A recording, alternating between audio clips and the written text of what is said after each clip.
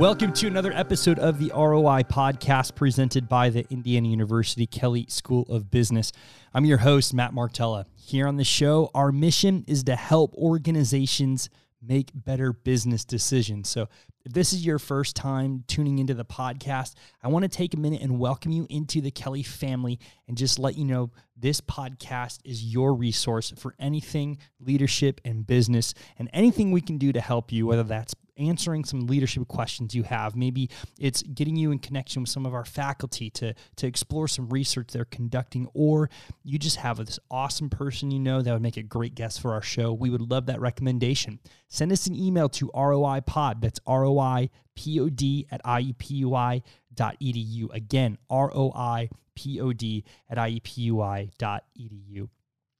Well, we are going to explore today a topic that I think just is near and dear to so many. You know, all of us at some point, whether we're in the shower, whether we're stuck in traffic, whether we're just kind of just meandering through the day and just kind of in thought and daydreaming, we all get ideas. At some point, we might stop and say, you know what? I wish I had a phone case that could slip on my finger so I'm stop dropping it, or I'm able to just hold it in a way that's comfortable and doesn't feel like it's fumbling around. And, you know, we just think about it for so long. And how many of us just let it sit there in the dream world, in our imagination?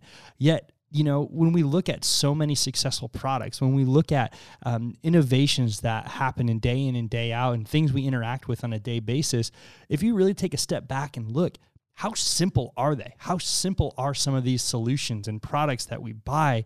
Yet when it comes to our own idea, we just think it's too simple. Maybe we think it's it's not worthy of getting people's attention, or maybe it just won't make a big splash, like we think it will.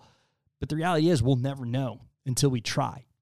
And so today, we're going to talk about the importance of seeing an idea through, as I'm honored to be joined by Max Brickman, the managing director of Heartland Ventures, a Midwestern venture capital firm. He's also listed in Forbes magazine under 30 list for 2022, and he's also a Kelley School of Business alum. So first, Max, welcome home and welcome to the ROI podcast.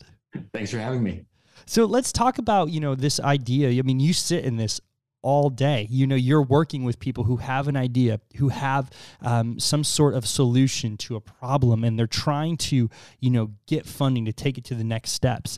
But there's so many more people out there that wish they could do that, or they think, maybe you have to be cut from some quote unquote special cloth in order to be an entrepreneur, or have to have the certain personality type, to enter the jungle of risk and everything that comes with entrepreneurship.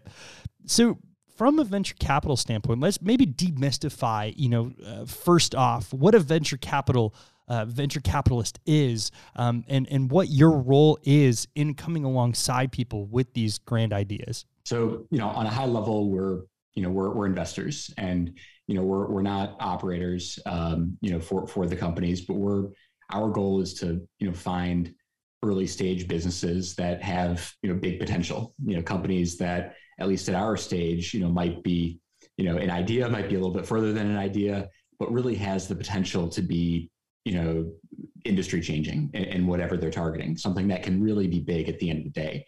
So from our perspective, we really need that big vision, something that, again, as investors, is something that can return, money to us and to our investors by not just growing at, 5-10% per year, something that can really have that exponential explosive growth. So in terms of what we're looking for, it's the ability to change a large industry or the lives of a lot of people, because that's how it's going to really scale. As you work with entrepreneurs, because I'm sure a coaching aspect is it's not just, money thrown into a problem and then it's like, all right, run off, or maybe it is, I may be naive to that.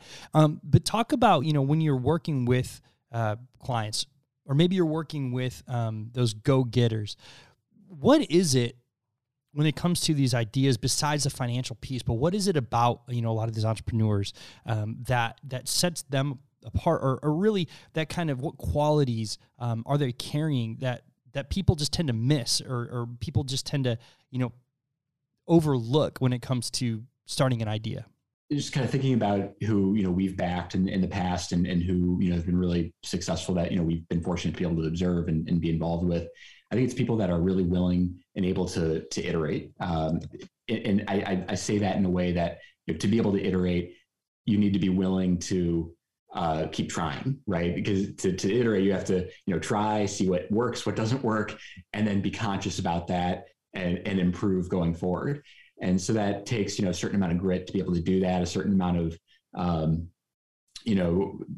fearlessness, I guess, to kind of keep going back into the field and keep asking people. But the folks that are willing to go out, pitch their idea, pitch the concept, see what resonates, see what doesn't, and then adapt based off of that, is the kind of founder who is, again, able to adapt as things keep changing throughout their business. So it's, having a flexible entrepreneur that can adapt to all the challenges that are going to come up, I think is the single most important thing. And when it comes to even, like how I pitched the opening of this episode, so many of us have these ideas. So many people sit there and think about an idea. And whether people are just either afraid of failing, whether it be, thinking that the idea may be just insignificant or wouldn't make a big splash, or fill in the blank for whatever reason that someone just keeps an idea stuck in their head. I want to talk about like kind of one of the $1 million questions is, why is it so important if you really think an idea is great, even if it feels small or insignificant, to start to see it through? Talk about what that process can be and how it can, how have you seen it change, whether it be industries or disrupt something or just offer clients an option of something that no one really thought was a need until, this idea came forward?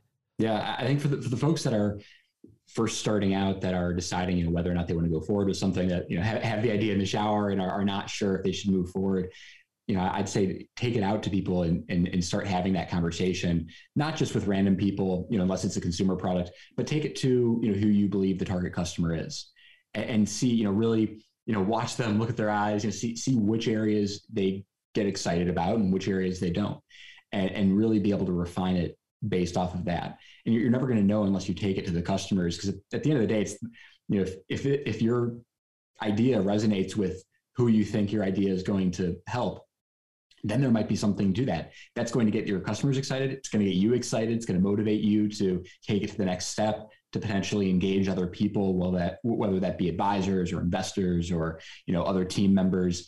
I would just encourage people to, again, take it to the potential customer, get their take, and see if it resonates with them. And I want to talk about something that comes up a lot of times. I've dealt with this with some people in my friend group. There's this misconception that, I have this idea, but if I start talking about it, someone else is going to take the idea and they're going to capitalize on it. So I better not talk about it. I probably should wait until I get some sort of non-disclosure agreement signed, or, I should probably get some sort of liability protection because, this thing, I really want to protect this thing because I want to be the one to bring it forward. Talk about, is there merit even to that? Is that becomes like too fearful? I mean, what about that mindset may be either positive and good, or totally just, just worrisome and fearful?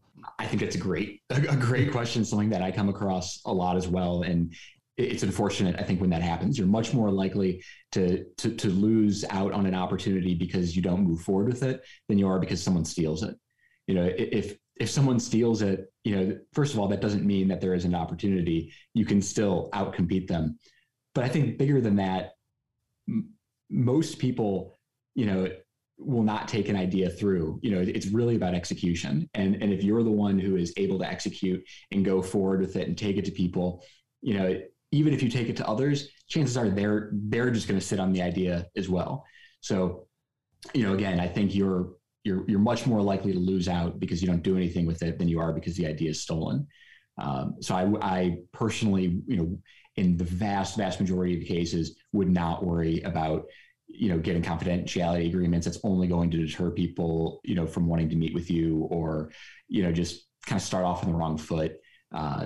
You're not giving them the whole playbook. You're not giving them everything. You're not doing it for them. Just, pick the points that they need to know, convey the value proposition to them.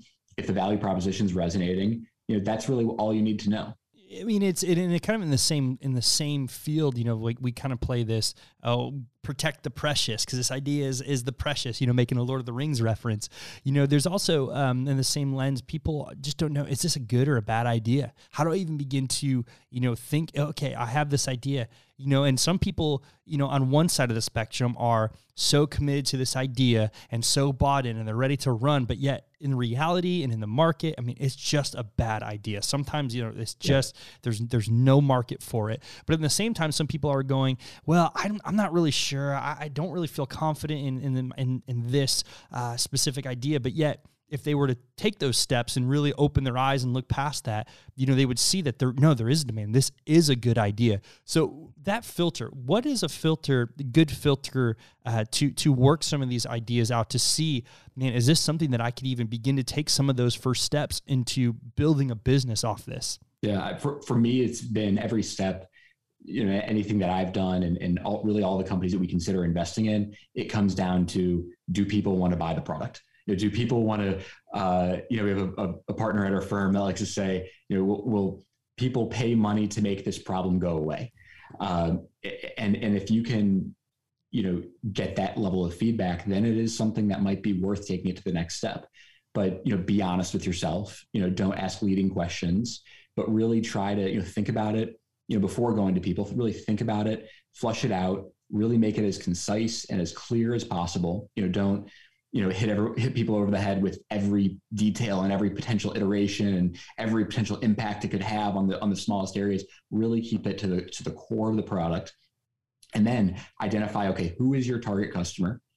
Find those people. Most, they'll if there are too few of them that you can't find them, then that's probably an issue in itself. But find those people, take it to them, and if they get excited about it, about the problem you're trying to solve, and if they have the feedback that they're willing to pay money to make that problem go away, if you were to create the product, if you were to finish it, then there's something there. You don't need to have every quirk or issue with the product worked out before you take it to someone. You can still take it to potential customers and explain it to them conceptually before you spend the money and the time to actually create the prototype, to actually put the product into production or develop the software. One of the other things that come with that, I think you were kind of alluding to, is, is taking those steps, as you work it through and you start taking those steps. One of the issues that come up, and I'm sure you see this a lot, and I know I've seen this, is people get stuck in this, well, I need to know X amount of information before I launch. I need to have, this much capital before, or, they start putting almost these, call them defenses, calling, maybe they're hiding because of fear. If you really get down to the problem, or they're just not confident in the product, and so they're making excuses, or it's just a real concern. Like, I want to be the most knowledgeable. I want to have all my ducks in a row. I want to have all these things must be perfect, and I need to know everything about this before, I can launch. It becomes a detriment, to, getting this great idea. The hunger and the drive is there, but maybe there's just this execution or lack of execution in regards to having to know everything. So the really big question is, as you're flushing this idea out, when do you say, all right, now is the time to start putting it out there? Now is the time to actually move on this and pull ourselves away from just, I have to research versus, no, I have to take action. Research is always good. Knowing more about the product is always great. Always being, obsessed with making the product better is always terrific. But a lot of that should be, if not most or all of it, should be informed by the customer. And so if you're taking it to potential customers and they're saying, that you're onto something, I agree that I do have this problem, but the way you're approaching it is not exactly solving it, or you need this component, or this is too clunky and it too much of a hassle to use, then I think that's motivation to go back before you go back to customers again and resolve that. But there are always more features you can add to a product. There are always things you can work out. I would only focus on that if, one, that's like the core of what your product is, where, the main problem that you're solving this needs to be addressed before you can solve that core problem, not all the ancillary problems, or the customer is pushing back and saying, hey, we really need to see this. And I want to start jumping into, okay, let's say we have this idea. We're starting to move forward. We're starting to see some fruits of our labor come together. When is it a good time, or what metrics do you use, or is there any just specific advice on, okay, when is it time to take this and grow it bigger? When do I, taking an idea, maybe I'm bringing my first person, on staff, or maybe the first big thing is I'm thinking about actually quitting my job to fund this, or to put all my focus on this. Can you speak to when do we know, or what metrics potentially that indicate, hey, maybe this is time to take the next step and to go bigger? There's enough money out there, and there's enough, kind of buzz in the startup ecosystem that's easy to get excited about other things. It's easy to just kind of raise money around an idea and have that be the driving force. Like, I'm not going to leave my job until I raise money, and sort of a chicken and the egg problem, because a lot of investors won't back you unless you're full time on it. But then you're sort of, I don't want to say stuck, but you really, you don't want to spend too much time on the wrong idea.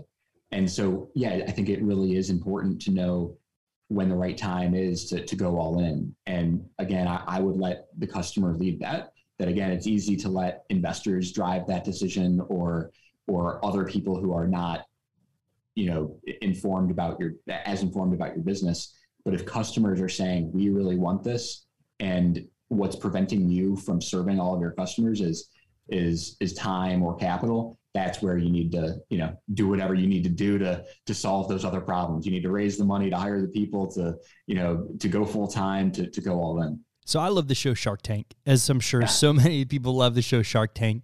And it's great. It's great to watch, people come in with these awesome ideas, and I just sit there and think, man, like, that's such a cool idea. Why didn't I think of that? Or why didn't I, put some effort into it? And then we see them, kind of going at each other. They hear the pitch, and they're, putting all this money out there. But the reality is, like all reality TV shows, it's doctored for, to get viewers to watch. So let's talk about, in the real world, as you sit down in clients, walk us through, like, what can entrepreneurs expect as they're getting ready to pitch to venture capitalist firms like yourself, or pitch to you? What does a meeting look like, and how do people prepare themselves to successfully enter a meeting with a venture capitalist once they kind of get that ear time slot with you? It's definitely not that adversarial. It's not one group sitting down, another group pitching. The vast majority of times it's something casual. It's a Zoom call, it's a coffee, it's a lunch, where you're not jumping right into your pitch, where oftentimes there really isn't a true pitch, where it's more of a conversation of, okay, so what are you working on? Tell me about it. Not all right, you have 3 minutes, go. So I think being able to speak to your product in concise and clear bites instead of one long story is much more important, because you're going to get interrupted. It's usually a series of, you're explaining your product as a response to a series of questions, not in one, big segment. So really having, again, those bite-sized anecdotes that are memorable, that are clear, that are, factual, as opposed to, you don't want to put yourself in a position where you're ever rambling in response to a certain question. So I think being prepared, anticipating what the investor is going to ask. Most investors will ask many of the same questions, mapping out what all those potential questions would be, and then being ready to answer those, I think, is really the best way to prepare, and really how a lot of these conversations end up going. So, you and I, let's say, are sitting at a booth in a restaurant. I'm just sitting here talking. We're having a casual conversation. Walk me through, in your mind, what are you listening for as a venture capitalist? I mean, everyone can have their pitch, everyone can have their polished story and it boiled down, but what do you listen for? What do you look for when you're sitting down with the person? Because, one thing I know is that from your end, as a venture capitalist, you're not just listening for the $1 million idea, though that would help. You're also, I'm sure, vetting the person who's behind and running that idea, because one of the things we believe on the show is an organization, or in this case, an idea, is only as good as the people that run them, or the people that, are putting the effort behind them. So what do you listen for? What's some filters that kind of catch your ear in those conversations? One of the things that I end up hearing that, if all I hear is, here's what I'm going to do, it's concerning. You want to hear, here's what I've done. And yeah, you're early in your business, you're needing capital, like much more is in front of you than is behind you.